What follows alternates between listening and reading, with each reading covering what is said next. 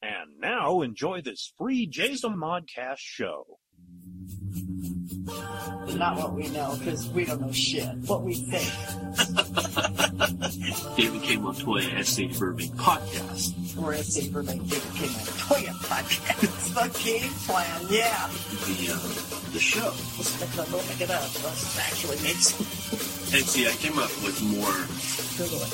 Not what we know, because we don't know shit. It's Monday night, so let's find out what the fuck we think. I think I'm going to keep that. That's a good one. I'm David K. Montoya. And I'm Sadie Burbank. We are here in fabulous Southern California and just in time for the Oscars. Only miles away from the red carpet. Yes. You and your Armani Tux and me and my Harry Winstons, and we're on the red carpet because Oscars are just about to take place, and we're all excited about that. No, we are. We're excited about that. Well, yeah. Yeah. Actually, this is the second time we're doing this show because 10 minutes into the show, the baby started screaming and we had to cut it. And then we found out that my mic wasn't recording. We were having echo issues anyhow, which we didn't know. And if the baby hadn't screamed, we would never have known it. We would have fucked up the whole show. And that would have pissed me everything. off. Oh, yeah, me too. Everything happens for a reason. Yeah, we were only like maybe 10 minutes into it. And it was all nonsense that could easily be repeated. Right. Yeah. And then we jumped into the Olympics. We did. And we were talking about... No pun intended. Yes. And we were talking about how we have friends up in Canada and we had an ongoing bet with the hockey because, you know, USA faced Canada and we had to put the stakes out there, you know. And what it was loser takes Justin Bieber. Yeah. Unfortunately, so I guess him. We're taking Justin Bieber for the duration. Well, but at least we have him in a cage. Or is he still in jail? Did he bail out? I'm sure he did. Oh, yeah, probably. They wouldn't have kept him without bail. And God knows he's got more money than God, so he could probably bail out no matter what they said his bail was. I mean, he probably didn't even have to go to get a bondsman. He just probably whipped out his wallet and said, yeah, what do you want? You know. Really? And then you were talking about the closing ceremony. Closing ceremonies were spectacular. As spectacular, I think, in their own right, as were the opening ceremonies.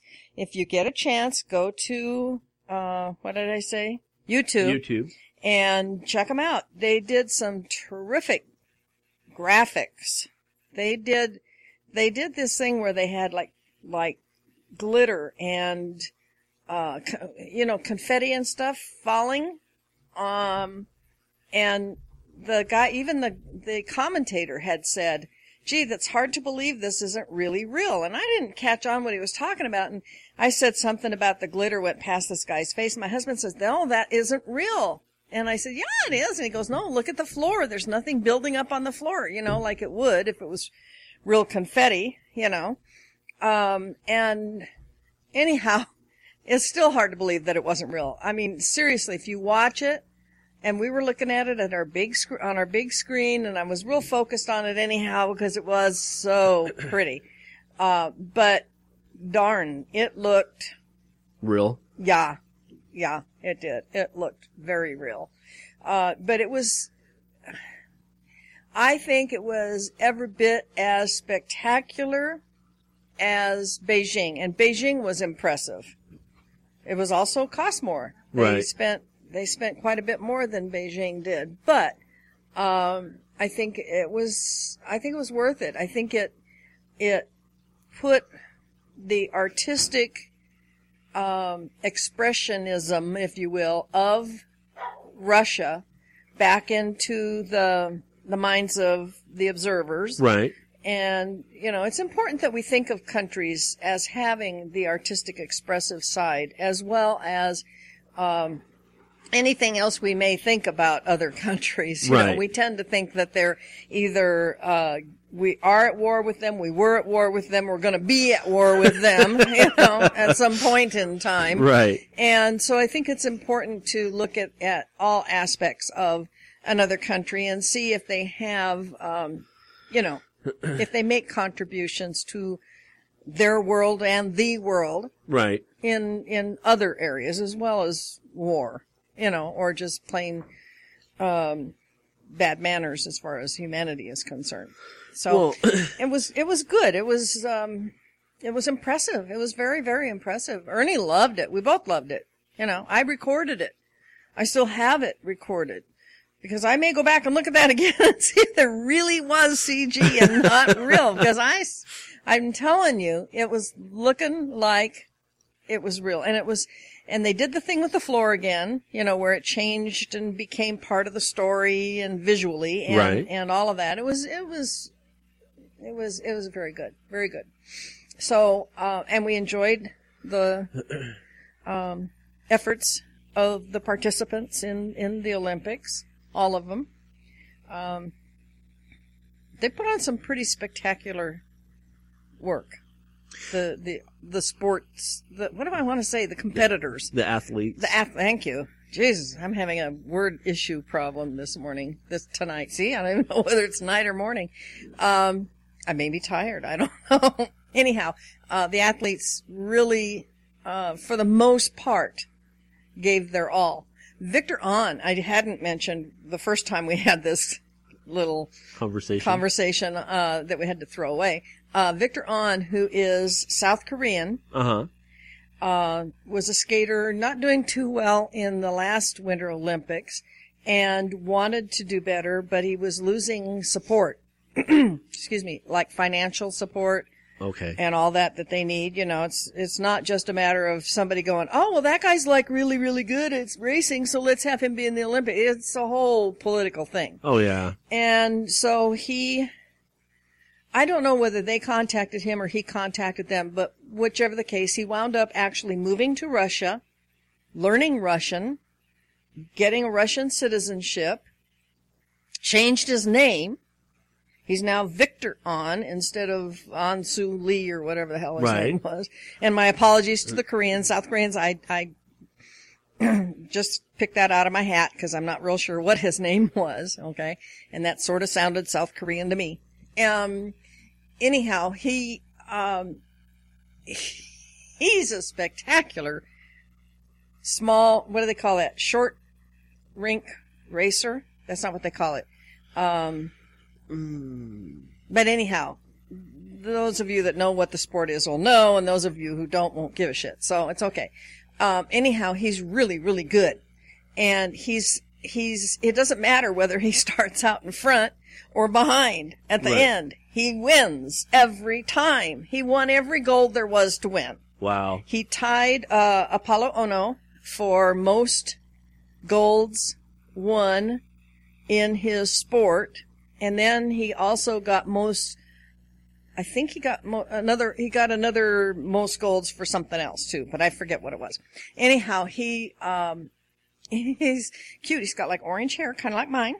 And I noticed he was wearing a ring on the wedding finger. So I don't know if he's married or, otherwise obligated to someone or what. Right. But in any case, he was a thrill to watch.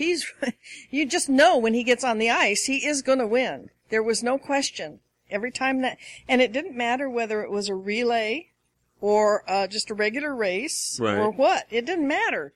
He was in it to win it, and he did every time. It was spectacular to watch him. What was his name again? Victor Ahn. Ahn. A-H-N. Oh, okay. Like Jaden's doctor. Uh-huh. Okay. And the Victor is with a K.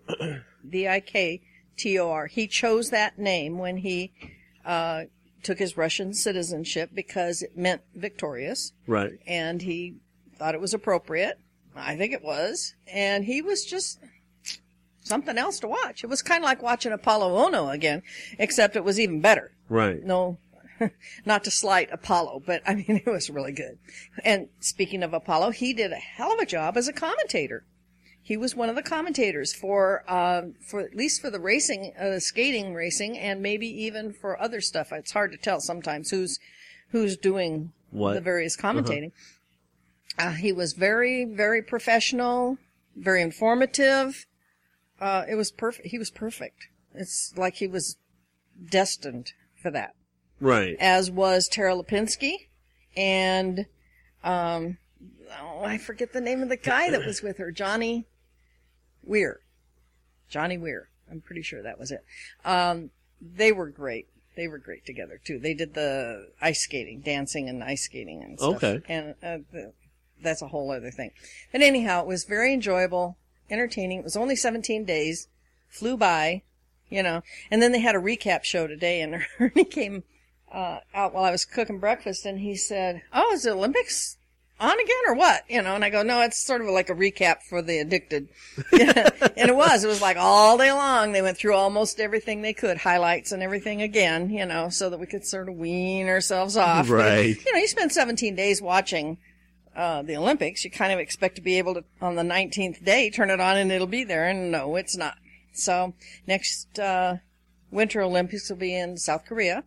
Okay. And so there you go. It'll be interesting to see. There was a young lady skating on the American team. Her first name is Polina. Sorry, I can't remember her last name. There was also a young lady on the Russian team, also 15 years of age. Her name was Yulia Lipinskaya, or something close to that. My Russian sucks. Anyhow, Edmonds. Paulina Edmonds was the American girl. Good save. Yeah. Amazing, all things considered. Anyhow, they both have demonstrated terrific skill and beauty on the ice, and it'll be wonderful to see what they do in 4 more years when they've got experience under their belt, and you know, nerves kind of got the best of them. Right. Well, that and their babies too. You know. Yeah, I know they are. But Tara Lipinski was a baby too, and she took the gold. But she had something they didn't have. I don't know what. It's funny to me. It seems like if I could do what they could do, I don't think I'd be afraid to do it. But I'm old too. Not much scares me anymore. When you're 15, it's a whole different thing. Yeah. You know, everything scares you. And in the case of the young Russian girl, she had a lot on her shoulders because by the time she skated, the Russian hockey team had kind of gone down the toilet. Nobody on the Russian teams of any kind had any golds at all. So she had all the pressure of not only succeeding for herself in her sport, but for the country. Right. You know, and it was like, damn, why don't we pile some more shit on this poor kid's shoulders, you know? But she's really cute. Kind of like Oksana Baaack. I don't say that very well. Oksana Baaack. Yeah, I still can't say it very well. But anyhow, like her, sort of, in so far as the cuteness thing and the skill level is concerned. Oksana was a little less intimidated by everything than this young lady. But she's going to be hot in 4 years, too. So it'll be kind of fun to see how they do. And Gracie Gold was good. She was another American skater who was the hype for her had been possibly a little ambitious. Right. She's only 18. This was her first Olympics, too. 18 or possibly 19. And so she had... she didn't do as well as she has done. Okay. When the pressure wasn't there. So it would have been nice had she been able to pull it off. But again, in 4 years, she'll have much more experience under her belt. She'll be a little calmer, hopefully, and be able to do a far better job. As, you know, I mean, as it was, she did okay. She got a bronze, so let's not cry for her. But, yeah, absolutely. You know, still, she was aiming for gold, you know. And the woman who got gold in the skating was, as far as I'm concerned, was perfect. The choice for her to receive the gold was perfect. She was Russian. Adelina is her first name. I cannot remember her last name. And then the young lady from South Korea, Kim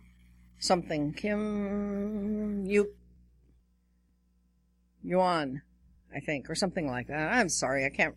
Hello. Anyway, she was supposed to be like, oh yeah, she'll get it for sure.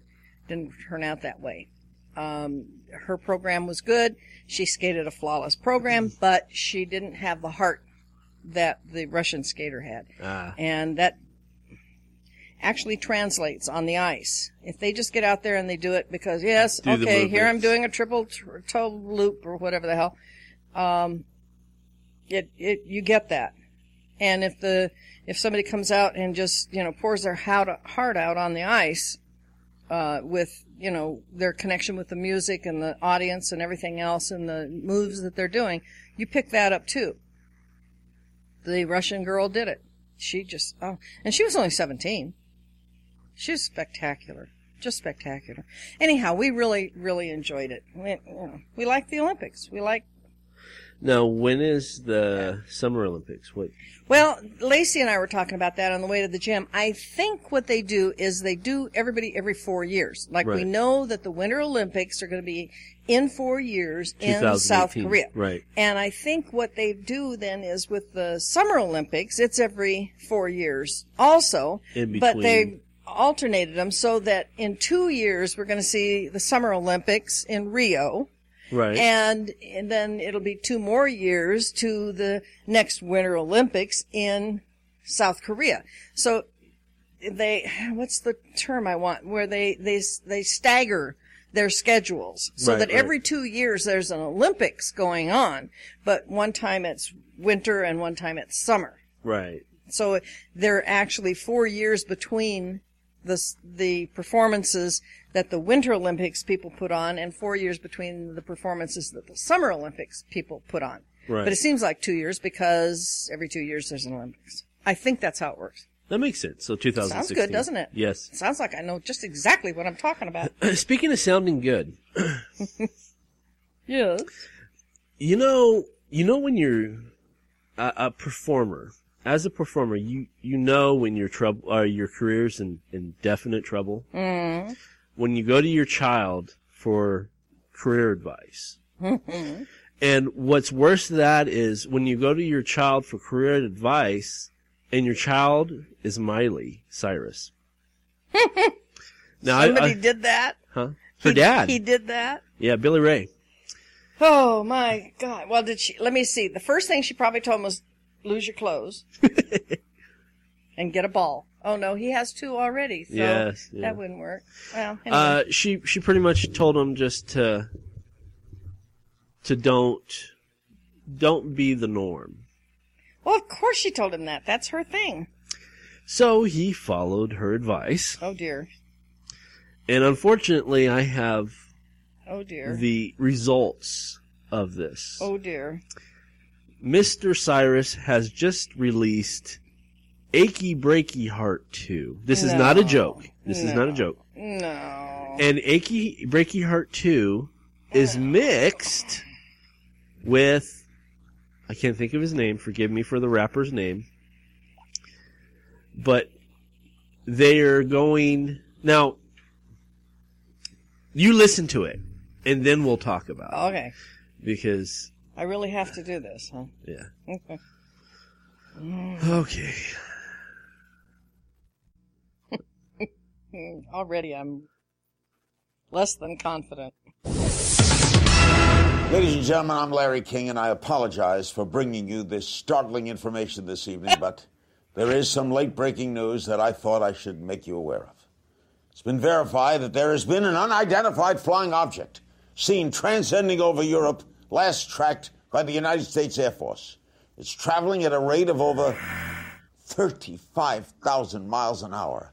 It's just seen hovering over Daniel Boone National Forest in eastern Kentucky, home of the greatest ever Muhammad Ali, a.k.a. Cassius Clay.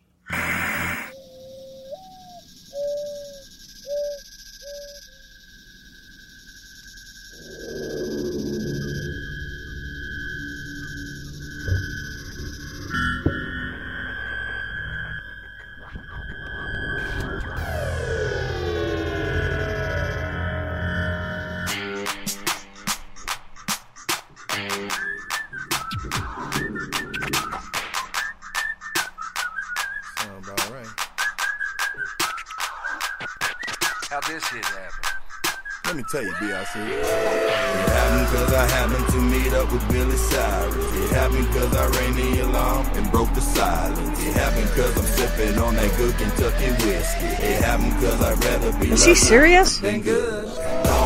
This is a serious effort. I just don't like it on the slang. And if you tell my heart, my head is breaking heart, and my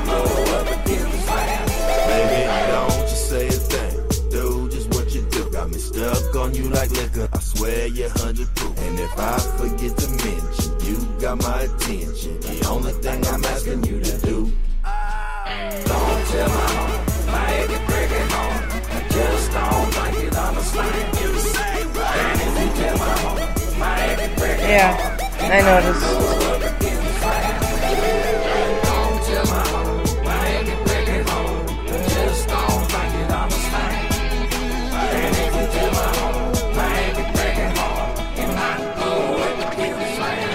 I've been next to PRC, up on TMZ. Got everybody wondering who I am. Miley keeps twerking, daddy's song is working. Now Billy sing that crazy hook again. Rock and roll. Don't tell my home, my achy breaky home.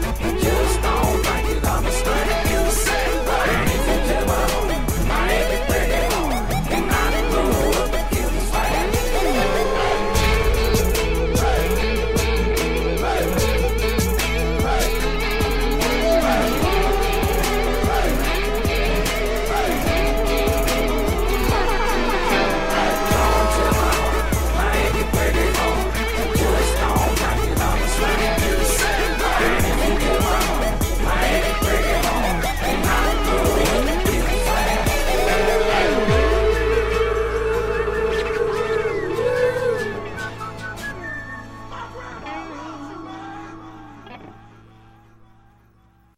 All right, I know, folks. This is. You can tell by the look on my face. I don't know. I don't know how to take that. I don't. It seems to me that if a person's career, a person who's got a career in this type of field, okay, right, a musician. Yeah, to be specific, if a person's career is so going down the tubes that he has to go back to 20 years or more and reprise an old, what was then a nauseating hit. I was going to say that sucked anyway. Yeah, but I mean, you heard it everywhere you went. It was one of those things. It was like, what's that song I hate so much? What? It was by recent? America. Oh, Jesus, what was that song? Well, anyhow, there was a song that just played so much that I thought I will strangle the next person that makes me have to listen to it. Achy Breaky's right in there, okay? But if you got to go back that far to rev up your current career, right, and then go to the point of and I can see trying to change it up a little bit. That's fine, but to be completely honest with you, I think I would have preferred it if the rapper just studied himself. I felt, to me, it could have been fine that way. Yeah, as a piece of rap music, could have been great actually, because for one thing, we wouldn't have to listen to the music, right? Okay, which sucked, and then as I don't watch music videos. Right. Okay. I'm sorry. I just, I don't. So none of it appealed to me. Well, it didn't make sense with the song either. Well, it didn't, but it didn't appeal to me. I'm a girl. Okay. Right. So I'm not too hot on watching women shake their asses. I mean, it's okay. And I can kind of get off on it a little bit if I have to, but I mean, really. Well, and the funny thing is, and they were all twerking. Yeah, that was the funny thing. Yeah, well, that's pretty much what I meant by shaking their asses. And plus, they had those strip costumes. What the fuck was that? Little strips of material. They couldn't afford a whole dress, I guess. I don't know. That's so stupid. But I don't know. Plus, it was a mod look. What we called in the 60s, 50s and 60s and 70s, a mod look with the hair and the costumes and all that kind of stuff. And then the rapper, who was that, by the way? I don't know his name. Now, CeeLo Green could have been good in that. I like CeeLo. Do you? Yeah, I do. He's very talented. Very, very talented. Love his voice. I like to watch him rap. He's fun. He could have maybe pulled that off alone. Okay. Right. But Dad needs to go home. I'm sorry. Get a haircut, go home, and retire. And I don't know. Like I said, I think that, and I felt, even though he's the quote unquote creator of the song, I felt that he's the one who drug it down. I really do. I think that if it was just a solo gig with the rapper, I think it would have been more entertaining. And if he could have let somebody else do it. If he just wants to make some money, okay, there's other ways for him to extend his career, right, without getting in front of the microphone. He never really had that much talent in the first place, in my opinion. I'm sorry. I'm a big country western fan. Right. I really am. I know lots of country western singers that I really, really, really like. Okay? And they're very talented. I don't necessarily put him into that classification. So, he had 3 strikes against him when he started. Right. And then to turn around and ask his daughter what her opinion was, what did he expect her to say? I don't know. Gee, Dad, let me think. Why don't you sit down in a rocking chair? I mean, what's she going to say? She's only going to give him a snippet of her experience. And this is her experience. Take off your clothes, climb on something, and swing it. And that's pretty much what the video was, essentially. Pretty much. Obviously, he listened to her advice. Not a good idea, Dad. Not a good idea. No. Give it up. If he needs the money, if he is the victim of poor planning, because there was a time when he was making it fist over tea kettle. Right. And if he's the victim of poor planning, then I can understand him trying to, get back into the field and get something going. But he should be behind the mic, so to speak, not in front of, you know? I mean, be a producer. Be a director. If he thinks he can write music, write some music. Get somebody else to perform it. There's lots of ways to keep his foot in the door, so to speak. I don't think this is the best choice. It's that's just me. Well, I think you hit the nail on the head. It's nothing new. It's nothing fresh. No, and when you start regurgitating old material or copying other artists, his daughter is considered an artist. Like I told you once, Ellen DeGeneres thinks she's one of the smartest people in the industry, and very talented. Those are her words, not mine. Right. That's what she says. I trust her enough that I trust her opinion over mine. Right. My personal preference is aside.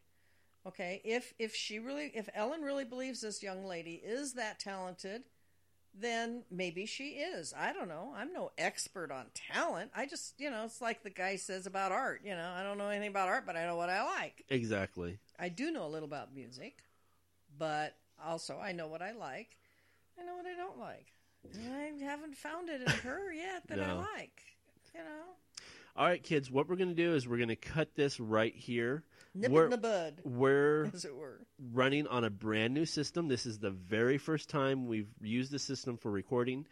And I'm just a little leery because it's brand new.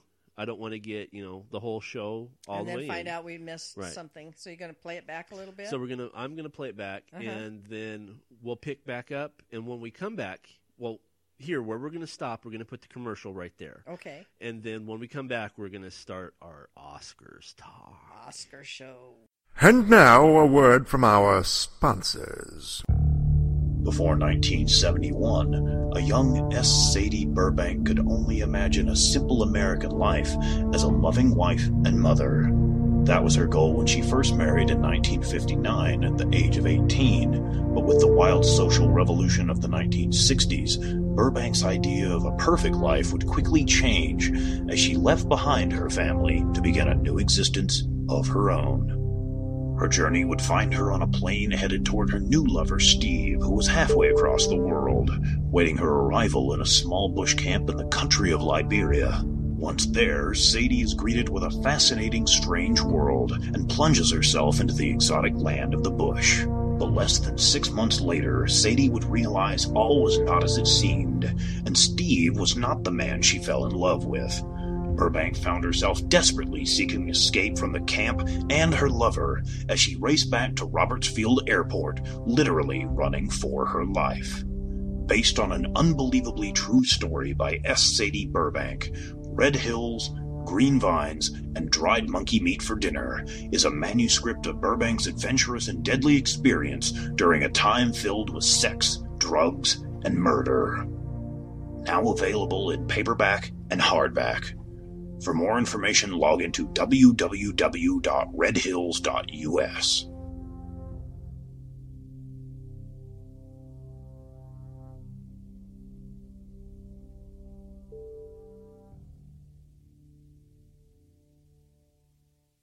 Are you looking for a new book, comic, or apparel from your favorite MythWorks or independent creators?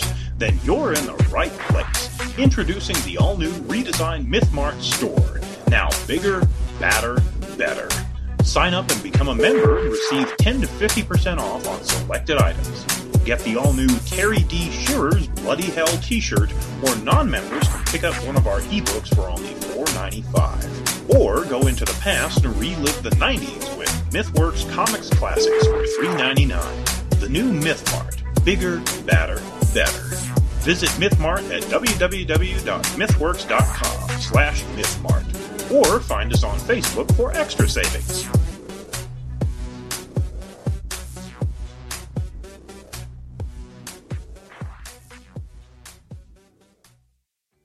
Do you own a business or have an item you want to sling? Do you want a chance to reach potential customers? Do you want to make some extra cash? Then here's your chance. For $50, you can have a 1 to 2 minute commercial featured on each of our shows for an entire month. With 6 shows a week, that's only $2.09 per podcast. Plus, for an extra $10, your item will be placed into MythMart. So sit back and relax as they handle all stages of transactions. Contact our ad department at info@jzamon.com.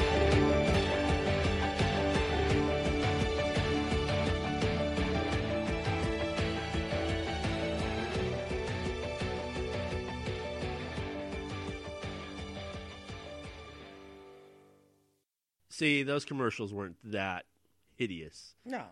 Well, and plus, if you've been listening long enough, you could probably quote them line by line.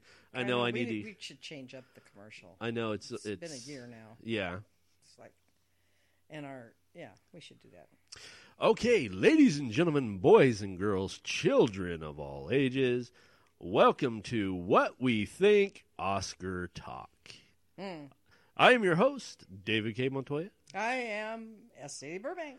And we're on the red carpet. Yes. Our own little red carpet. Well, actually, it's not red.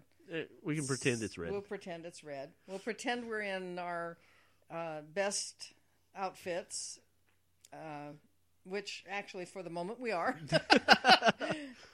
I was saying, I'm in my Harry Winstons and you're in your Armani, whatever. My Jimmy Choos. No. I couldn't put a Jimmy Choo on my foot if my life depended on it. But anyhow, this is because Oscar night is Sunday night. Which is going to be tomorrow. By the time y'all hear this. And so we thought, a long time back, I thought, and David agreed, it would be fun to do an Oscar show. Yes. Talk about what little we know about the movie industry. Like all the arts. We're not real proficient in them, but we know what we like. Yes. Yeah. So, and we'll tell you what we think. Now, what I did in preparation for this show tonight was I downloaded all the nominees. Oh, okay. Okay. And we can talk about it. And then I also downloaded my faves, my movie faves, not necessarily the ones that are nominated. Right. My all-time movie faves. My favorite performances by male actor, favorite performances by female actor, most inappropriately overlooked by the Academy of Motion Picture Arts and Sciences, and my own personal Raspberry Award. So that's what we have to look forward to. All right. So let's see. Should we start with the nominees? Let's start with the nominees. Okay. Let's go to... I'm going to skip around here because... They actually start with the leading male actor, and I want to skip to the Best Picture. Okay. Best Picture nominees are in no particular order. Well, actually, it looks like they may be in alphabetical order, but other than that, none. American Hustle. Okay. With Charles Roven, Richard Suckle, Megan Ellison, and Jonathan Gordon, producers. Okay. Apparently. Captain Phillips, Scott Rudin, Dana Brunetti, and Michael DeLuca, producers. Dallas Buyers Club, Robbie Brenner and Rachel Winter, producers. Gravity, Alfonso Cuarón, I hope. Alfonso. See? And David Hyman, producers. Her, Megan Ellison, Spike Jonze, and I notice he's put a Z in there now for his name. Oh, really? Yeah, he's changed the spelling of his name from Jones to Jones. It's cute. And Vincent Landay, producers.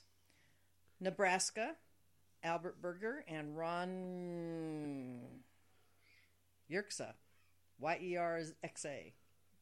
You try it. Producers. Ron, actually. Philomena, Gabrielle Tana, Stephen Coogan, and Tracy Seward, producers. 12 Years a Slave, Brad Pitt, Dee Dee Gardner, Jeremy Kleiner, Steve McQueen, not the Steve McQueen, right, another, and Anthony Katagas, I don't know, I'm sorry, producers. And last but no means least, The Wolf of Wall Street, nominees to be determined as far as producers and so forth. Okay. So those are the movies that have been nominated for the Academy Award this year. Of those, I have seen one. Gravity. Now, see, I went a little bit further ahead, and I looked at who was nominated for what, and instead of watching the movie, I watched the trailers. You watched the trailers. So I've seen all the trailers. I've seen all the trailers for these movies, but I have not seen the movies themselves. And I gotta say, having seen Gravity, the trailer for Gravity, the most often seen trailer the one I've seen most often anyhow, right, is it focuses more on Sandra Bullock's performance than the movie actually does. Right. But, having said that, like I said, of all these that are nominated, I've only seen Gravity. We've got Dallas Buyers Club on our list, and Captain Phillips is on our Netflix list, so we can see him. Nebraska, I'm very much looking forward to. Is that the one? Is that Oh, no, that's not what I'm thinking. I was thinking of the one with Robert Redford where he does that whole movie by himself. Oh, no, that's not nominated. I think that movie's coming out this year. Oh, is it? I don't think that has come out yet. That's the one with June Squibb is nominated in the supporting role for that for her part in Nebraska. And having she's the one where they're in the trailer. They're standing at a grave site, and she's talking with a couple other guys about the person in the grave, and she said, "Oh, so and so, I remember her. She was such a slut," So, and it just because of her age, and I identify with that a lot because I'm older too, right? And I have a potty mouth too, and so because of all that, I liked her. I'm looking forward to that. But who do you think is going to take it? I probably 12 Years a Slave. It's doing well in all the other award venues, so to speak, because from what I've read and heard about it and everything, it's very well done. It's a subject that, as a country, we still can't get enough of it. Right. We still need to focus on the problems that it presents. It should get it. I'll put it that way. I have a feeling American Hustle will probably walk with it. I've been hearing a lot of things about American Hustle. Yeah. Pardon me. It doesn't really appeal to me. I probably won't even watch American Hustle. I just probably won't. I'm looking forward to seeing Wolf of Wall Street. That's with Leo DiCaprio. Leo's in that.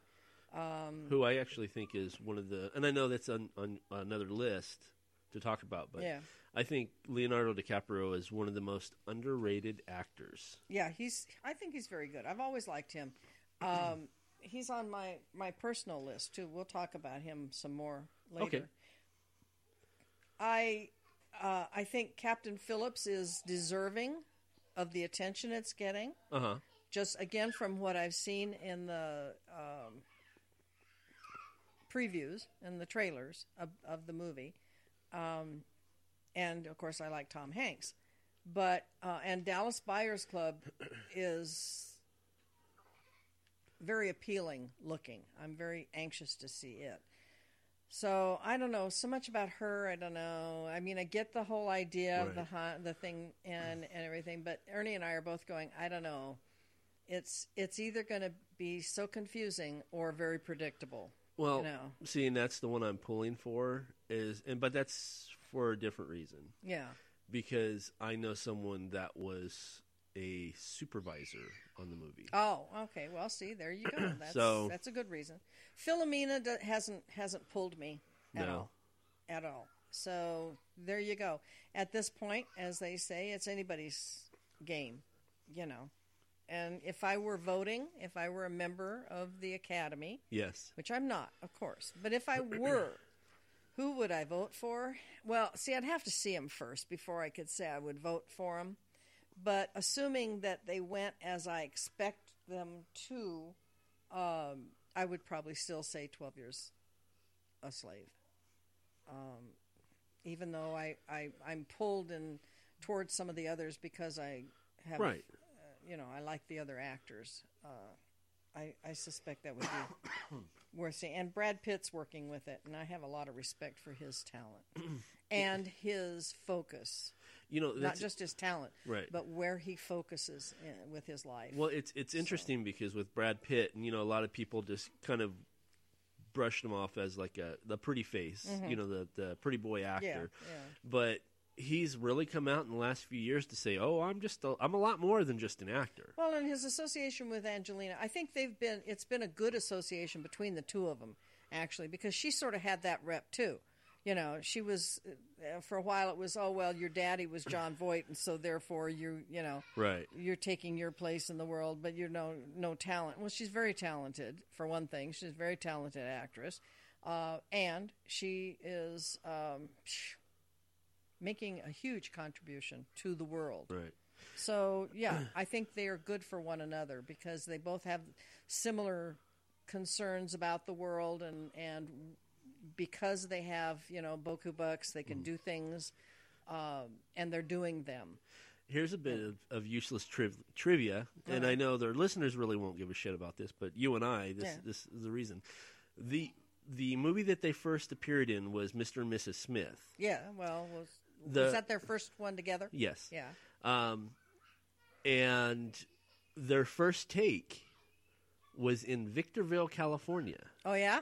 Oh, yeah? At the Marriott. The whole hotel scene of Mr. and Mrs. Smith. Which isn't even there anymore. It's there, but it's not a Marriott anymore. Was shot just right down the road. I did not know that. Yeah, so that's... Well, we do get...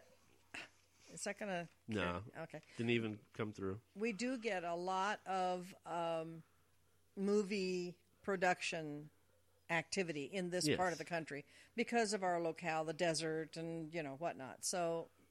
And they probably figured, well, hey, we're here. Let's, use it. So, okay, so that's the movie. Okay. Those are the movies, rather. Now, let's go to the nominees. Huh? Okay, nominees for actor in a leading role. Okay, so this would be what they used nominees to call Best Actor. For Best Actor. They used to call it that. Now they call it Actor in a Leading Role, which I like better because it's not fair to say they're best. Anyhow. Christian Bale in American Hustle. Christian Bale's actually been around since he was a little kid in the industry. Did you know that? Yes. He was in, what was that one, Emperor movie? Emperor of the, was it Emperor of the Sun or the... Last Emperor, wasn't it? Could have been, yeah, could have been. He was a kid in that movie. Very talented guy. And, of course, he's also been a Batman. Yes. So he's a wide variety of roles. But for his role in American Hustle, he's been nominated. Bruce Dern, of past notoriety and fame. Bruce is getting on in years. He's probably pushing my age, if maybe not more. I don't know. For Nebraska. Okay. Leonardo DiCaprio for The Wolf of Wall Street. I can't pronounce this man's name. Chiwetel Ejiofor, and I know that's wrong. I'm murdering this name. But he was in 12 Years a Slave. Okay. I know his face like I'm looking at it right now, but the name has always been difficult for me to pronounce, so I'm sorry. And, of course, Matthew McConaughey for Dallas Buyers Club. And this is a role he had to lose like 42 pounds for. McConaughey? Mm-hmm. Really? Yeah. That's what they said. And I'm like, dang, couldn't they have just made him look skinny and haggard and whatnot? But apparently not. He had, I read that somewhere, a little trivia about the whole thing. Who will win? Shit, if I know. Even though, and like I just said moments ago, I think I would like to have DiCaprio win, but I think the gentleman who you can't pronounce his name, I think he's for 12 years. Yeah, he most likely will. I was saddened by the fact that Tom Hanks was not nominated for Captain Phillips, which and now that excuse me, that's nominated for Best Picture, right? Yes. But he was not nominated for his role. And it's one of those things where I think it kind of falls hand in hand, too, is, and this is kind of just my personal feeling about this, folks, but if you win Best Picture, doesn't that mean that kind of falls on the director and the actors? You know, you have to have a strong actor. I know, it's sort of strange that you could have somebody say, well, that was the best picture. Well, what was the best about it if the actors didn't get the awards and the director didn't get the awards and all of I agree with you. I've always wondered about that, but I don't know. I don't know what they base it on. I really don't. Because honestly, overall impression, I don't know. Because if a movie's up for Best Movie of the Year, it should be instant, without even second thought. Like Titanic was. Yes. When Titanic was nominated, I told Ernie, I said, I will never watch the Oscars again if Titanic doesn't get it. We liked that movie so much, we actually paid to go see it in the theater 4 times. Oh, wow. It was a good movie. I think Lacey and I have seen it probably 100 times or more. I have, of course, my own copy. I watch it almost every time it's on. I mean, it was just one of those movies that I told Bob, our youngest son, I said, dude, you need to go see this movie. It's really good. Well, he went and saw it. Yeah, it was okay. But it just really hit us. I mean, we were just... Anyhow, I do notice that there are only 5 names on all these categories. And maybe they had a limit. Maybe they can only pick 5. Okay. And apparently they felt these 5 deserved that recognition more than anyone else. So I can only wonder. Best actor in a supporting role. Okay. This name is also hard to pronounce. Baaack Abdi in Captain Phillips. He's the guy. The pirate, isn't he? Right. He's the head pirate, as it were. Bradley Cooper for American Hustle. Michael Fassbender in 12 Years a Slave. Jonah Hill in The Wolf of Wall Street. And Jared Leto in Dallas Buyers Club. I think Jared Leto will get it. I just feel like he will. I think he ought to, from what I've seen. Again, I haven't seen the movie yet, but from what I've seen, he really, he does an amazing job. See, I'm going to go with Jonah Hill, because I think in this movie, Jonah Hill steps it up and shows that he can play much more than just his silly, the silly fat comedic. He has a lot of acting skills that have just started being tapped. I agree with you completely. I don't think he should just be categorized as a goofball by any stretch at all. I mean, yes, he's a heavy guy, but I think we're sort of past all that now about heavy guys can't be sexy. I mean, look at John Goodman. John Goodman can be very sexy. And he's a heavy guy. Okay, just for one example. Right. There are lots and lots of others.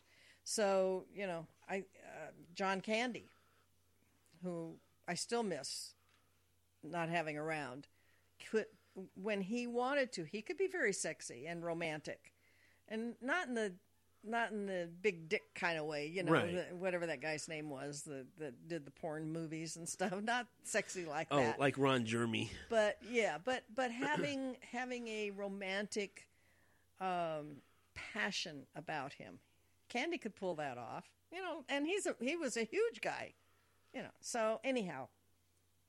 Actress in a leading role. Okay. Amy Adams for American Hustle. You notice American Hustle is getting a lot of other attention here. Nods, yes. Cate Blanchett for Blue Jasmine. Okay. Sandra Bullock for Gravity. Okay, I already know which one you want to win. Judi Dench for Philomena. And Meryl Streep for August, Osage County. Now, you'd be surprised. I've seen that one. You'd be surprised. I have actually seen Blue Jasmine. Oh, really? Yes. It wasn't nominated as a movie, that's why I didn't mention it. But I have seen Blue Jasmine and Gravity. I didn't watch August, Osage County because I have a mental block about that type of movie. Right. It does not appeal to me. It hasn't ever since The Big Chill. It didn't appeal to me then. It doesn't appeal to me now. I don't care who the actors and actresses are. But go ahead and say what you want to about Meryl Streep. She went in there and showed everybody why she's so damn good. Well, she is good. She's excellent. I don't think there's a role she couldn't play. Truly. Mark Garofalo. Was it Mark Garofalo? Garofalo, yeah. All the way. There's bits and parts of the story I was like, maybe because it hit kind of home, because of the dysfunction of the family. Yeah, see, that's the part that doesn't appeal to me. I don't get a kick out of watching dysfunctional families. But it's too true to life. The performances, everybody went in there with their guns blazing, I felt. And everybody just put on a really solid, even the little girl. The daughter went in there and put on a solid performance. Well, and that's the whole point of the Oscars, is who did that? Who went in and laid it down the best they could and the best anybody could. And so that's what Meryl Streep has done. Now, I didn't see American Hustle, so I can't say anything. I like Amy Adams. I appreciate the versatility of her talent as well, because she isn't just a cute singer, dancer, cutesy actress. She's got lots of scope and talent. She was very good in Wedding Date, by the way. If you haven't seen that movie, it's a chick flick, but she was really very good in it. She's extremely talented, I think. And since we're talking about Amy Adams, I was very surprised that she pulled off Lois Lane in the new Superman movie. She did a great job with that. Because she's I was thinking versatile, going against Margot Kidder. Because for me, I thought Margot, growing up in the 80s, that was Lois Lane, was Margot Kidder. Right. But I felt that she brought something different to it and made the character more believable. She made it fresher, yes. I think. Yeah. Now, I love Sandra Bullock. Yes. I have rarely seen a movie of hers I didn't like. In fact, I don't think I've seen a movie of hers that I didn't like. I liked Gravity. Didn't think it was that big a pull on her talent field, on her talent period. Creatively, maybe. Well, there was so much of it where you really didn't see her that much because of the fact she was in a spacesuit. See, it's... I don't know. Anyhow, my 50-cent bet is on Cate Blanchett. Blue Jasmine is an interesting movie. It's, and I don't want to talk about it because it'll give it away. Oh, will it? If you haven't seen Blue Jasmine, rent the sucker and watch it. We actually almost rented it on VOD last night. Now, there's it's no car races and hoopla and a lot of rock and roll or anything like that. It's a thinker's movie. If you don't want to watch a movie that you kind of have to think about a little bit, then Right. don't. But she portrays the incredible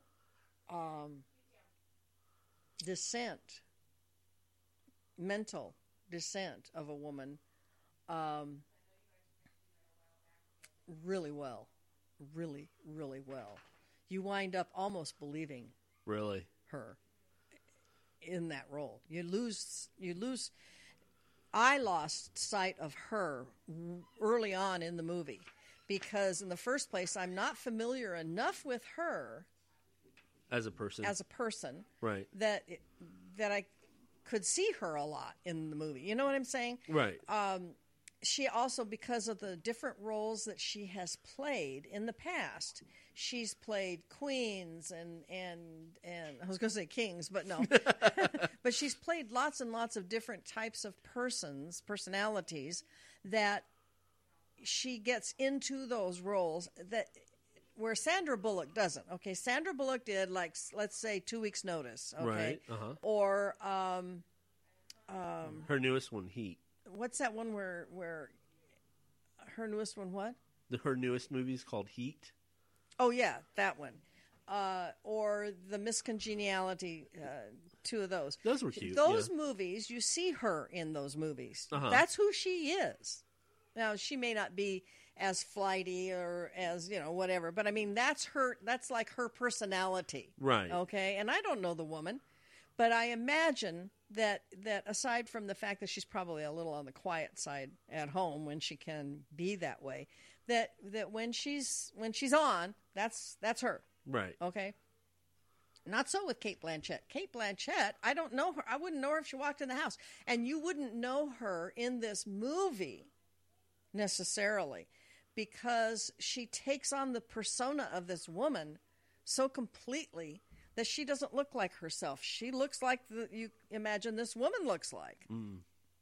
It's just a really, really interesting portrayal. And for her to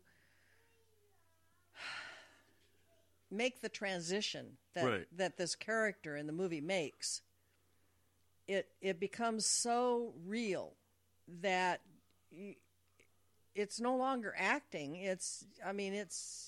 You feel like you're a camera looking in on this woman's life, if you will. And what is it called one more time? Blue Jasmine. Blue Jasmine. I'm going to have to check it out. Yeah. I will buy this movie. Oh, really? Yeah, I will buy this movie because I want to watch it again, and I hardly ever rent twice from Netflix. Right. If I want to watch a movie more than once, I'll buy it, as a rule.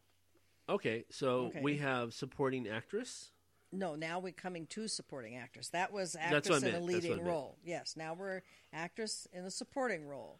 And the nominees are Sadie Hawkins. Hello. Sally Hawkins for Blue Jasmine. Okay. Again, a well-deserved nomination. Jennifer Lawrence in American Hustle. And I like Jennifer Lawrence. She's good, yeah. Lupita Nyong. Oh. Okay, there's a Nyong and then there's an apostrophe and an O in 12 Years a Slave. Okay. And she's done well with her role. Julia Roberts in August Osage County. Okay, I give her, yeah. And June Squibb in Nebraska. And like I said, the only reason I want June Squibb to win is because this is like, she's sort of like she was an actress on Broadway. And yeah, we actually did a little thing about her. And then she sort of fell out of the limelight, so to speak, and now she's come back with this movie, and she does a really good job in it. From what I've seen so far, I haven't seen the movie, seen the trailers, listened to her talk, and so on. So that's sort of my what do they call it? My emotional favorite. Haven't seen any of the movies except Blue Jasmine, and Sally Hawkins was really good in it, really good. But whether she compared to the others who are nominated in a competitive way, I can't say. Right. I don't know. I know that the young lady that's nominated for 12 Years a Slave has done well in the other award venues. So. Okay. And you saw Osage. Yes, I did. August Osage. How did Julia do? Well, she's another one who is just, I think, a fantastic actress. I do too. She's got also a lot of versatility. And the chemistry, the back and forth with her and Meryl Streep was just, it felt real. Yeah. So they played mother and daughter. Yes. Yeah. And it felt like the writing, the acting, it felt real. Yeah. I wasn't crazy about the ending. Let me just go out and say that. I wasn't crazy about the ending, but the performance. Right. Because well, it's possible to appreciate a performance without necessarily enjoying the story. Right. Because again, that's not what they're being nominated for. They're not being nominated for screenwriter. They're being nominated for their performance in the movie. Right. Okay. Let's see. We've got animated feature film nominees. Okay, we'll touch on them. We don't really have to. Those are just the ones that are, out there. There's cinematography nominees.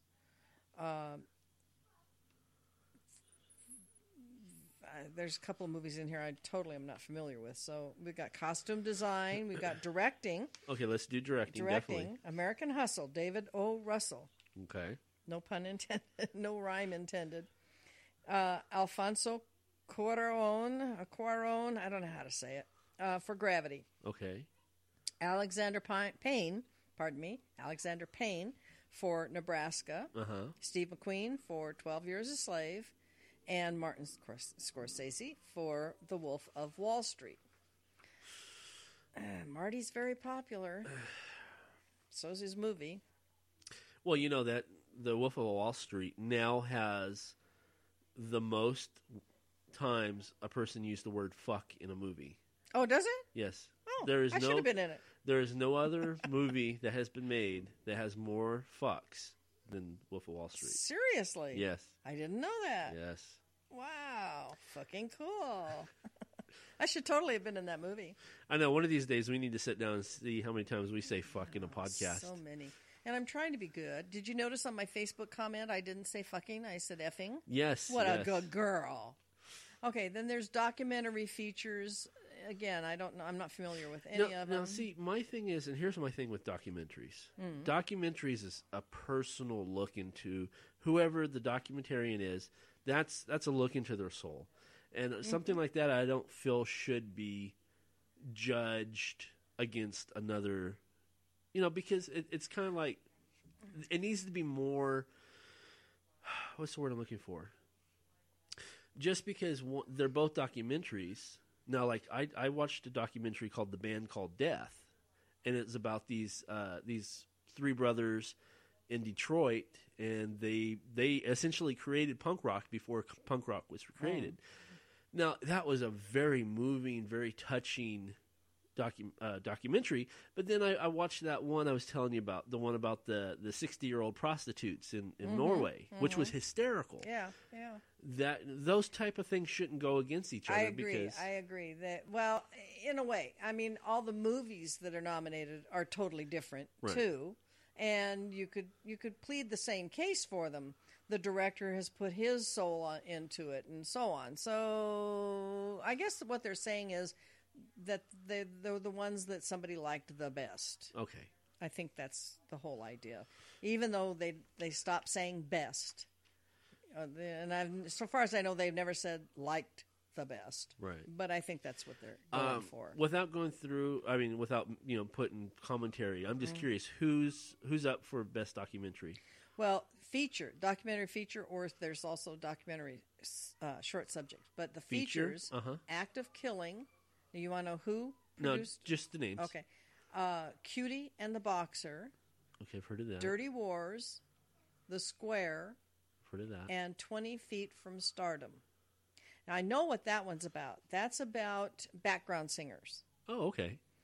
And one of the talents on The Voice is in this documentary. Oh, okay. And I saw her on The Voice. Uh-huh. And I can't remember now how it all came up, but of course they talk about a person's background and experience and so on. And so that's kind of how I learned about it. And then having seen snippets of this 20 feet from, and that's what that means. 20 feet from stardom means the star is at the mic and you're 20 feet back doing your backup singing thing. So that's where they get the title. Documentary short subject: Cave Digger, Facing Fear, Karma Has No Walls, Sarah, that's the lady's name who made Karma Has No Walls, duh. The Lady in Number 6, Music Saved My Life. Okay. Prison Terminal, The Last Days of Private Jack Hall. Interesting. Okay. And I'm just going to leave it at that. I think I know who that is, but I don't want to go there and wander. Okay. Film editing is another one. Foreign language film is... I don't know enough. Even though Lacey and I did watch a really good... It was a romantic comedy, and it was all in subtitle. It was a French movie. Yeah. But it was with Pierce Brosnan. He was the only English-speaking actor, but everything else was in French. And it was We watch a lot of foreign films. We watched this one called... What was it called? Love or something like that. It was about this old couple, and she was dying, and then him going on afterwards and stuff. It was real good. I can't remember what it was called, but it was something like Love. Well, see, I like foreign films, but Lacey's not a big reader, so she has to be in the mood. That makes it hard for her. Yeah, she has a little bit of a reading problem. So, but we both enjoyed that French movie. And then makeup and hairstyling got nominated. Interesting. Dallas Buyers Club. That would be probably largely for Jared Leto. Jackass Presents Bad Grandpa. Now, you saw that. I didn't. What about that would be makeup and hairstyling? Because they made the lead actor an elderly man. He's my age. Okay. So that makes sense. Makes sense. Let me just put out on there that I only watched a few minutes of it, and what I watched sucked. Yeah. It sucked. Yeah, you didn't care for it. It was a waste of my fucking time. Sucked. And then The Lone Ranger. Yes. Because they fix up Johnny Depp. And then music original score is another category. We can hit that one. The Book Thief, John Williams. Oh, okay. John Williams musically can do no wrong. Yeah, for reals. Gravity, Stephen Price, and it was good. Her, William Butler and Owen Pallett. Philomena, Alexandre Desplat. Oh, I know I'm murdering that. I'm sure it's not pronounced that way. But anyway. Saving Mr. Banks. That's the one about the writing and Walt bringing Disney. to the film of Mary Poppins. Yes. Thomas Newman. Okay. So it'll be interesting to see who walks with those. Best original song. Okay. Alone Yet Not Alone from Alone Yet Not Alone. Music by Bruce Broughton. Lyric by Dennis Spiegel. Okay. Happy from Despicable Me 2, which I have seen and I don't remember the song. Shows you what that's all about. Music and lyrics by Pharrell Williams. Let It Go from Frozen, which you have seen. Yes. Do you remember the song? Yeah, it was cute. Yeah. It was nothing to write home about, to be honest with you, but it was cute. Music and lyrics by Kristen Anderson Lopez and Robert Lopez. The Moon Song from Her, music by Karen O, lyric by Karen O and Spike Jonze. Oh. Ordinary Love from Mandela, Long Walk to Freedom. Interesting. Okay. Music by Paul Hewson, Dave Evans, Adam Clayton, and Larry Mullen. Lyric by Paul Hewson. And I read something just the other day in the paper about why this song was even in Mandela, Long Walk to Freedom, because, Mandela is not necessarily, the movie is not necessarily a love story. Right. But because it expressed, the contention was it was expressing his love for his wife. Gotcha. And so that's why it's in there. We did Best Picture. Yes. Production design. Short film, animated. I don't recognize any of those. Okay. Not that I necessarily would. And we could say what they are. I was going to say, want. the reason why we're skipping these, by the way, folks, is if we don't know. We only have an hour show. Well, or however much long we want to do it tonight. But, we can't really talk about something that we don't know about. So that's why we can, but we sound like asses when we do. Yeah. Best short film live action. Don't know any of those. Okay. Sound editing. We'll name the ones nominated because we do know of some of those movies. All Is Lost, don't know. Captain Phillips, Gravity, The Hobbit, The Desolation of Smaug. That's the second one. At least. And Lone Survivor. So we'd name the people, but you don't know them anyway, so. Sound mixing, who cares? Visual effects. Now, this is an interesting category. Gravity. Right up there with the visuals. Right. Okay. Great CG. Let's go ahead and do the names. Okay. Tim Weber, Chris Lawrence, Dave Shirk, and Neil Corbould for Gravity. The Hobbit, The Desolation of Smaug. Joe Lettery, or Lettery, most probably. Eric Saindon, David Clayton, and Eric Reynolds. Okay. Iron Man 3, Christopher Townsend, Guy Williams, Eric Nash, and Dan Sudik. The Lone Ranger, Tim Alexander, Gary Brozenich, Edson Williams, and John Fraser. I'm not bad for reading these cold. I hadn't actually read this earlier. And Star Trek Into Darkness, Roger Goyette, Patrick Tubach, Ben Grossman, and Burt Dalton. And those, again, that's visual effects. Right. Of these, I've seen one, Gravity. And like I said, it was great CG, Plus, they could have even possibly had some true-to-life footage worked in there. It would be, if they did, it was well knitted in, so to speak, because you couldn't pick it out and say, oh, that was real. I remember that scene from the news or whatever. Right. You don't even have to ask me. Well, I suspect you'd go with Iron Man 3 just because of Jay. Your son is an Iron Man freak. Best writing. Okay, yes. Adapted screenplay. Okay. Before Midnight, written by Richard Linklater. Linkletter. No, it's not Linklater. It is Linkletter. Well, it's not spelled Linklater. I know, but he pronounces it Linkletter. I know the director. Oh, okay. Well, I mean, I don't know. Is it spelled Linklater or later? Later. Linkletter of long ago fame was spelled with an E. So, okay. Yeah, I know the director. We'll let him do that. Pronounce his own name. Yeah, but dude, spell it the right way then. Come on. Anyway, Julie Delpy. Julie Delpy and Ethan Hawke. Really? Interesting.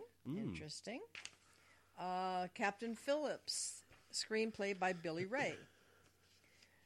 Philomena, screenplay by Steve Coogan and Jeff Pope. 12 Years a Slave, screenplay by John Ridley. And The Wolf of Wall Street, screenplay by Terrence Winter. Really? Now, interesting. Okay. Best Writing Original Screenplay. Those were adaptations. Yes. This is original screenplay. American Hustle, written by Eric Warren Singer and David O. Russell. Blue Jasmine. And I really hated to admit this because I can't stand him. Lots about him I can't stand. Woody Allen. Yes. Woody Allen is just not my favorite person. I knew who you were talking about just by the way you were. But this is a good story. It really is a good story. And a lot of his stories I like. It's just leave him out of it. Right. It's him I don't like. It's not his writing. His writing is pretty much okay, in my opinion. Dallas Buyers Club, written by Craig Borton and Melissa Wallach. Her, written by Spike Jonze. Yes. Jones. And Nebraska, written by Bob Nelson. So those are the nominees for at least the primary awards. Of course, they always have those things afterwards where they say, when nobody was looking, we gave away these awards for best light bulb turner and best grip, and best boy, and all that kind of stuff. And everybody goes, "Oh, that was nice. They should get their." And it's really funny because, as you know, I'm an old movie fan. Right. And I'm an old movie fan, and I'm an old movie fan, and it's funny to watch the credits after a movie made in 1933 versus the credits for a movie today. I mean, credits today take 15 minutes to run. Oh, yeah, easily. Who brought the sandwiches in from Milwaukee? They get credit because somebody ate sandwiches from Milwaukee. And who did this and that? Jesus. And the thing is, those people were involved in the movies in 1933, too, also. Right. Okay. But it would never have occurred to them to make an audience sit and look at, and most of them don't anyway. They get up and walk out.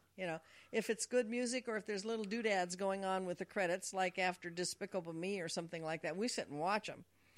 Plus it takes me a while to get my legs bending and everything anyhow, So it's fun because I'm not embarrassed getting up out of a movie because there's never anybody left in the theater to get up in front of, So then I made a list of, and I don't know whether you did or not. I told you I was going to do this. I didn't make a list. You didn't make any lists.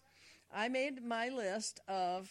Because we never get out of here if I make a list. My favorite movies. Okay. These are not in order. Actually, they're somewhat in the order that I thought of them, but that doesn't mean that it was because they're the best, and that's why I thought of them first. Right. It's just because my brain doesn't work too well. So... and I put down some details about them. We don't have to go into all the details. Now, again, these are my favorite movies. These are not necessarily related to this year's Oscars. Yeah, these are just your personal faves. Right. Okay. Les Mis. Yes. Okay. The 2012 version, directed by Tom Hooper, with Hugh Six-Pack Jackman and Anne Hathaway and Russell Crowe. Sweeney Todd, the Demon Barber of Fleet Street. I have that DVD. Love that movie. 2007, directed by Tim Burton. Tim Burton has got a wonderfully evil, fickle, trickle mind. Johnny Depp, of course. Helena Bonham Carter. Or Helena Bonham Carter. I was so taken with the fact that Johnny can sing as well as he can. He really knocked it out of the park.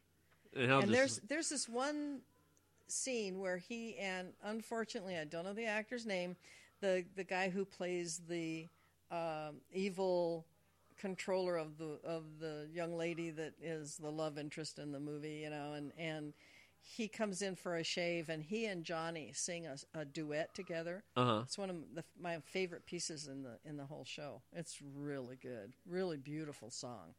Love that movie. Moulin Rouge, the 2001 version, directed by Baz Luhrmann, with Nicole Kidman, Ewan McGregor, and John Leguizamo, who does play a really mean... what the hell was that guy's name? That artist, the French artist. V. You know his name? No, not off the top of my head. Oh, damn it. Well, anyway, he does a good job with it. Dances with Wolves. Yes. From 1990, directed by, starring also Kevin Costner, Mary McDonnell, and Graham Greene. Titanic, 1997, directed by James Cameron, with Leo and Kate Winslet. Some Like It Hot, 1959, directed by Billy Wilder, Tony Curtis, Jack Lemmon, Marilyn Monroe. If you've never seen Some Like It Hot, you need to see that movie. No, I don't think I've ever seen it. It is probably one of the best classic comedies ever made. I mean, it's really good. Really good. Deadheads, the 2011 movie. Directors Bert and Drew T. Pierce. Not Bert, Brett and Drew T. Pierce. Stars Michael McKitty, Ross Kidder, and Marcus Taylor. Deadheads is... The zombie movie. Yes. But it's a funny zombie movie. Fifth Element, 1997, directed by Luc Besson, with Bruce Willis and Mila Jovovich, and Gary Oldman. That was very good. The Shawshank Redemption, 1994, directed by Frank Darabont and starring Tim Robbins and Morgan Freeman. The Green Mile, 1999, directed by Frank Darabont, starring Tom Hanks and the late Michael Clark Duncan. So sad to see him go. Apollo 13, 1995, directed by Ron Howard, starring Tom Hanks, Bill Paxton, Kevin Bacon, Gary Sinise, and Ed Harris. One of the best examples of the vital importance of teamwork that one could ever show their children. Oh, the Apollo 13 one. Mm-hmm. From beginning to end, it's a perfect expression of the necessity for a successful outcome of teamwork, my opinion. Fargo, 1996, directors Joel and Ethan Coen, with William H. Macy and Frances McDormand, and also Steve Buscemi, one of our faves. Yes. Wall-E, 2008, directed by Andrew Stanton, with Ben Burt, who is a well-known sound technician and creator of sound. And he does a lot of the if you want to call it voices, the voiceovers and whatnot in the movie, including Wall-E. Alyssa Knight, she does Eva, Wall-E's love interest. Yes. I also found out that Wall-E was named for Walter Elias Disney. Ah. But in the movie, it stood for Waste Allocation Load Lifter Earth Class. I thought that was cute. That was. EVA stood for Extraterrestrial Vegetative Evaluator.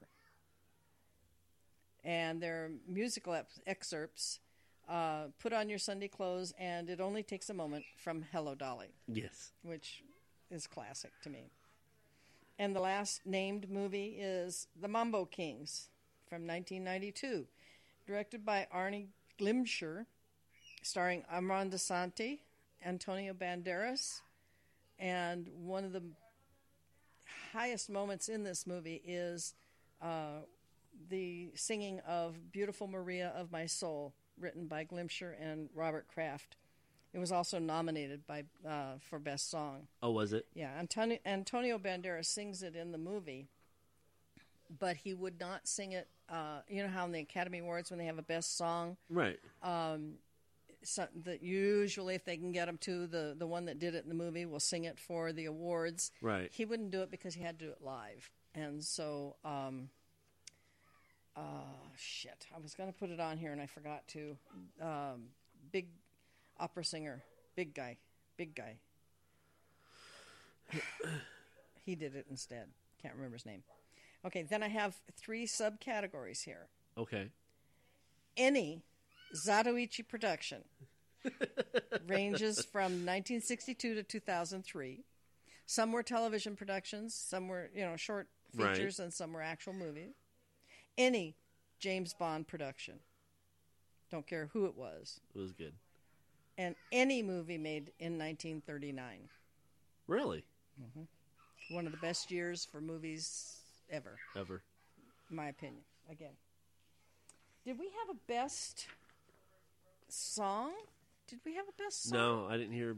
In the thing here, we had best. She's just going through her list, folks. Yes, that's the paper rattling you here. We had musical, original song. Yeah, we did. Alone Yet Not Alone, Happy, Let It Go, The Moon Song, and Ordinary Love. And we did cover that. Not the only Ordinary Love song I know is an old song. This is no ordinary love. Yeah, that's an old one. Probably a remake. Forgive my singing, folks. Obviously, I'm not a singer by profession. So those are my faves, and it kind of gives you an idea of my taste. I wanted to put Terrence Howard's movie in there also. I had a list 3 times as long. I did. Oh, wait, I haven't done my actors yet. Wait a minute. I'm sorry. Do we have time? How much time have we got? Half an hour. Okay, I can do it. My favorite performance by a male actor. Okay. Maybe we'll get around to some of those then. Danny Trejo for Machete in 2010. He's so great. I love him. Vin Diesel, 2000 Pitch Black. He played Riddick. Nicolas Cage, 1987. These are the reason I'm giving this information along with it is because these are the movies I liked them in the best. Gotcha. Okay. Nicolas Cage, 1987, Raising Arizona. He played H.I. McDonough. Again, if you haven't seen that movie, you need to see it. Sean Connery, 1992, The Medicine Man. You would think I would have liked him best as James Bond, and I do like him best of many of the Bonds. Right. But my favorite movie with him is Medicine Man. He played Dr. Robert Campbell. Bruce Willis, 1998, Mercury Rising. He played Art Jeffries. Very touching portrayal. Andrew Brower in 2000's Duets. He played Reggie Kane. If you haven't seen Duets, you need to see that one. It's got a lot of great people in it. It's whose names all escape me at the moment, but some people that you didn't know could sing are in there singing. What the heck is her name? Who's the lady who named her kid Apple? Blonde. Yeah, she was in Iron Man. What's her name? Yes, she was. Yes. Fuck. No, that's not it. Well, anyway, she sings really well. Her mother, oh, Jesus, I have a horrible memory. Her mother is an actress that you'd know her name if I could tell it to you. God, I know the listeners are like, it's such and such. Okay, well, everybody Google it and then you'll know. Cary Grant, 1944, Arsenic and Old Lace. He played Mortimer Brewster. Again, if you haven't seen that movie. Most of these, if you haven't seen them, I recommend them highly. James Shigeta, 1961's Bridge to the Sun, played Hidenari Terasaki. Kevin Costner for 1989's Field of Dreams. He played Ray Kinsella. Tom Hanks, 1984 Splash. He played Alan Bauer. Yes, that was... Johnny Depp, 2007 Sweeney Todd, the Demon Barber of Fleet Street. And he played Sweeney Todd. Billy Bob Thornton, 1996 Sling Blade. Played Carl Childers. Probably one of his best roles. Of course, my man, Hugh Jackman. 2012's Les Mis. He played Jean Valjean. George Clooney, 1998, Out of Sight. He played Jack Foley with J-Lo. Was in this movie. He played a bad guy and she was a cop. Oh, okay. Really good movie. Steve Buscemi, or Buscemi, depending on how you want to say it. I've never heard him say it, so I can't say No, me neither. His role in 1997's Con Air. He played Garland, the Marietta Mangler. Green was the last name. Garland Green, the Marietta Mangler. He's really good in that movie. Con Air, if you haven't seen it, it's good. Nick Cage is in it, too. I've seen Con Air. Dustin Hoffman, 1988 Rain Man. Raymond Babbitt. Well, yeah, it's kind of needless to say I've seen Rain Man. Probably everybody has. You can always see it again. You'd be surprised. I don't know how many times I've seen that movie. I always pick up something new. O'Shea Jackson, a.k.a. Ice Cube. 2001 Ghosts of Mars. He played Desolation Williams. Yes, he was with Val Kilmer. That was a very good movie. Yes, it was. Terrence Howard. He's another great actor. 2005's Hustle and Flow. He played DJ. My favorite, one of my favorite movies is Hustle and Flow. I loved that movie, and I especially loved the song. It's hard out there for a pimp. Yeah. You know, oh God. Love that movie. I sang that song for weeks afterwards. DJ Qualls, 2005. Hustle and Flow, he was in. But I chose him for The Core. He played Theodore Donald Rat Finch. He was the computer geek that made it all happen. If you haven't seen The Core, that's also a good movie. Highly underrated. it was panned by the reviewers as ordinary. What year was it? 2005. That's a Disney movie. I've seen it. Very good movie, I think. And of course, he was also in Hustle and Flow, and he was really good in that. He has a very, very distinctive facial features, and so he's easily recognizable and very talented, I think. Two more. William Powell, 1947's Life with Father. He played the father, Clarence Day, and that's based on a true story, by the way. And it was later on in his life. There's hardly a William Powell movie I don't appreciate, but this one I particularly enjoyed. And Leonardo DiCaprio, 1993's What's Eating Gilbert Grape. He played Arnie Grape. Yes. And that was, as far as I know, his first foray in the field. I don't know that he made a movie before that. I believe that was his debut performance. He played on a television series. Oh, but did. I can't think of... It was... Well, so did Tom Hanks, for that matter. Tom Hanks was on Bosom Buddies. Yes.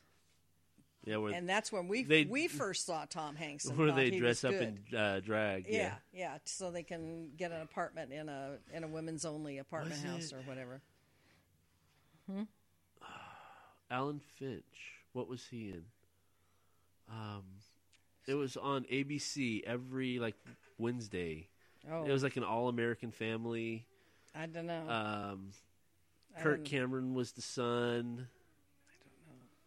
Shit, I can't think of it. Anyway, I think he was the youngest. Again, son. Google it. But to watch him as Arnie Grape in What's Eating Gilbert Grape, and with Johnny Depp, by the way, I should say that almost goes without saying. But for those that don't know, it doesn't. It's amazing because you watch it and you go, oh my God, that's really Leo, you know. Right. He's had a long and varied career. Okay. Shorter list for favorite performance by female actor. Sandra Bullock. Yes. 1992 Love Potion No. 9. She played Diane Farrow. Really? That was her? I didn't know that. Yeah. Zoe Saldana for 2011's Colombiana. She played Catalea. Good movie. Really? Yeah. She comes off really well in that movie. Noomi Rapace, and I know I'm not saying that right, in 2009's The Girl with the Dragon Tattoo. She played Lisbeth Salander. Okay, the lead. Or Salander. There are two versions of The Girl with the Dragon Tattoo. This is my preferred version. Gotcha. Okay. Melissa McCarthy in 2011's Bridesmaids. She played Megan. She was the one on the plane with the guy and doing that whole thing. She was hilarious. Barbara Stanwyck, 1941, Ball of Fire. She played Sugarpuss O'Shea. Irene Dunn, 1948, I Remember Mama. She was Mama, who was Marta Hansen in the movie. Myrna Loy, 1948, Mr. Blandings Builds His Dream House. She played Muriel Blandings. Rosalind Russell, 1958's Annie Mame. She played Mame Dennis. Lana Turner in 1941 Ziegfeld Girls. She played Sheila Reagan. I don't like a lot of Lana Turner movies of her when she was older, but as a young actress, she was very good, very appealing. Ingrid Bergman, 1942's Casablanca. She played Ilse Lund.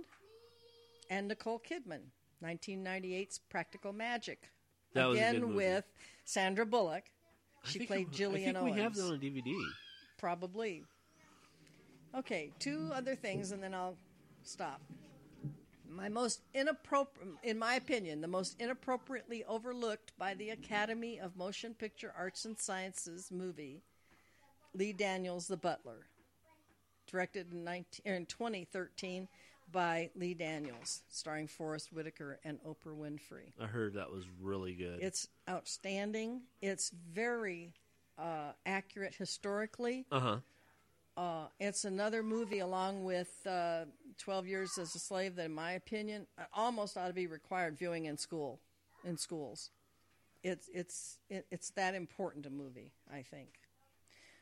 And my own personal Razzie Award, or Raspberry Award, After Earth, 2013, directed by M. Night Shyamalan. Yes. Shyamalan, with one of my faves, Will Smith, and his son Jaden.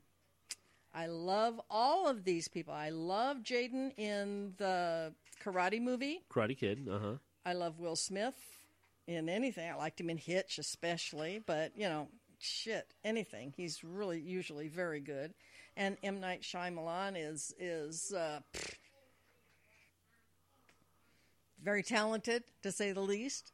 This movie sucked. And I'm sorry, I think Will wrote it. Oh, also. really? Yeah. I'm really sorry. It was predictable. It was almost like sometimes they say it was done so that they could show off themselves. Right. I forget what they call that, but it's when the only reason it was done was so they could just go, look at me, here I am. And I don't like to think that about him, because I really respect his talent a lot, and what I know of him as a person as right. well. But it was just, Ernie got the same hit off of it. It was like, well, that was a waste of 2 hours. Oh, wow. I'm glad I didn't watch it. Yeah, it's on all the time right now on the movie channels. It's showing. Well, I'm not a huge big M. Night Shyamalan fan. Well, you're not too big on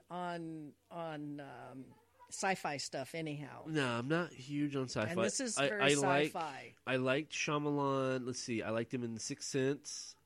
I liked Signs. Yeah, that was a good one. And I with think Joaquin I Phoenix. think yes, and I think the last good movie. And I'm sorry, was it? I was going to say, in the last good movie I think that he made, Shyamalan, was Lady Under the Water.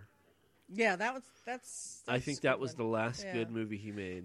I'm trying to remember who else was in. It wasn't Kevin Costner. Who was with Joaquin Phoenix in Signs? Mel Gibson. Oh, that's who it was. Yes. Yes. Mel Gibson plays a great scared guy. Yes. Yeah, he does really well. I like Mel at times. His work is admirable at times too. Just as a person, I don't admire him as much as I thought I used to. So anyhow, that's my take on the movies and actors and actresses and the Oscars and everything else. If you're interested in hearing me blabble, blabble. Even though it's after the Oscars, come back on Wednesday, and I'm going to have a Who's the Boss, because I already knew this is actually recorded in 2 segments. I knew where we were at, in the first segment and this second segment. So I think we're somewhere around the 2.5 hour mark for this podcast. Really? Yes. Wow. So that's why I've been keeping my mouth fairly quiet. Because I'm doing all the talking as it is. And I didn't. Well, you didn't make any lists. Right. God help us if you had. We'd have been here for another 2 hours after that. Our server won't carry anything over 3 hours. Oh. So that's why. Just under the, yes. the limit there. If you want, next Wednesday, come back. Who's the Boss? And I'll give you my list. Yeah, we could have gone on with, but they probably got tired of listening to it. And after the fact, well, it'd be interesting to hear your list after everything's done. Yes. Just to throw it out there, let's see where we're at. We're okay. Just to throw it out, interesting enough, a lot of people are going to be like, what the hell? My favorite movie of all time, I can watch this movie over and over and over again. Okay. Is Bill Murray. Yeah. Lost in Translation. Oh, and I hate that movie with a passion. I love that movie. I don't know why I like it, but I do. Ernie loved it too. He really thought that was so cool. I always thought you were going to say Groundhog Day, and I do watch that over and over again. But no, tell what you liked about it, because it's always eluded me. For me, it's about responsibility. That's what I see in the movie. I see, Bill Murray. He wants just to go off and live his life and be happy. And despite what he wants, he knows his responsibility as a husband, as a father, and he overlooks what he wants, and he goes forward to the responsibility, and that's something that I can understand. See, I didn't even get all that out of it, but to be very fair to the movie and to your opinion about it, I really didn't pay that much attention to it. I love Bill Murray, I really do. I think he's very talented. Again, I find him more enjoyable as a comedian, like Ghostbusters and all of the Groundhog Day and all that kind of thing. But there was just something about that movie.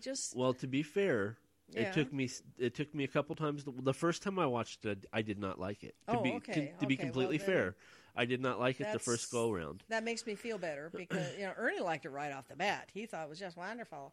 And I'm like, okay, honey, I love you, but we don't have to like everything together. Right. Yeah, that's individuality. Yeah. Absolutely. So, but. Okay, I might try to watch it again. Second favorite movie that I can watch, even though it's freaking ass long as hell, is The Stand. Stephen King's The Stand. Yeah, I know The Stand. It's like 8 hours long. Yeah. I love that movie. Yeah. In fact, you know what? I might put it in afterwards. You could.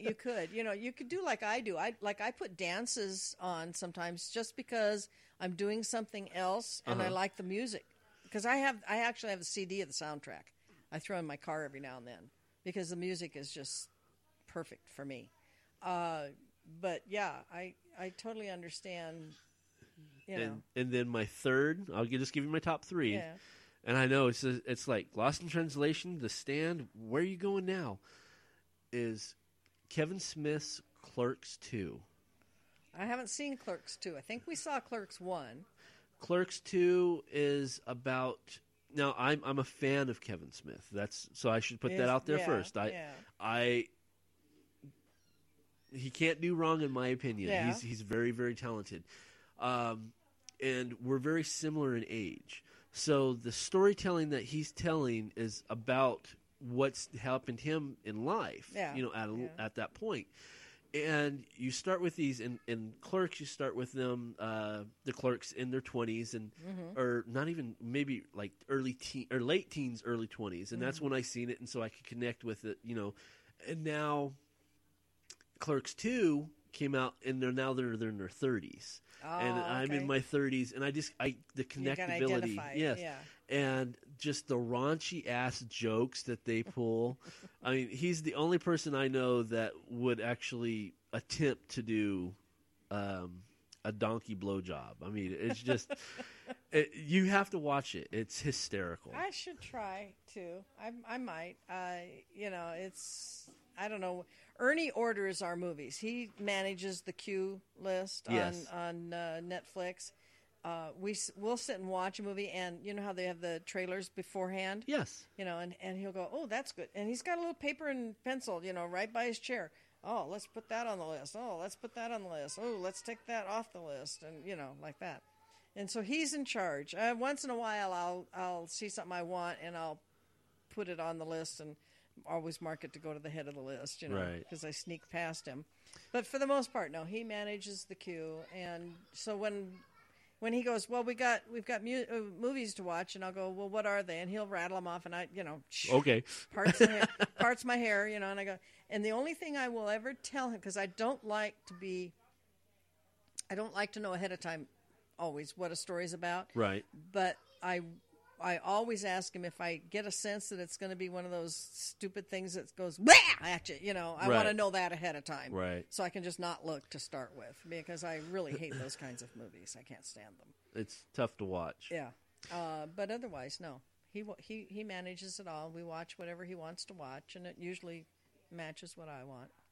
Well, in closing, I want to thank all the listeners that are still listening at the 2 hour and 20 minute mark. They could take it in stages. We had a lot to say. Yeah. And when it comes to movies, everybody loves movies. There's not one person I know that does not like movies. I don't think I know anybody who doesn't. I know there are people who don't like movies. I feel sorry for them because movies are who we are. Yes. I mean, really. Yes. In this country, unfortunately, we're glued to the tube.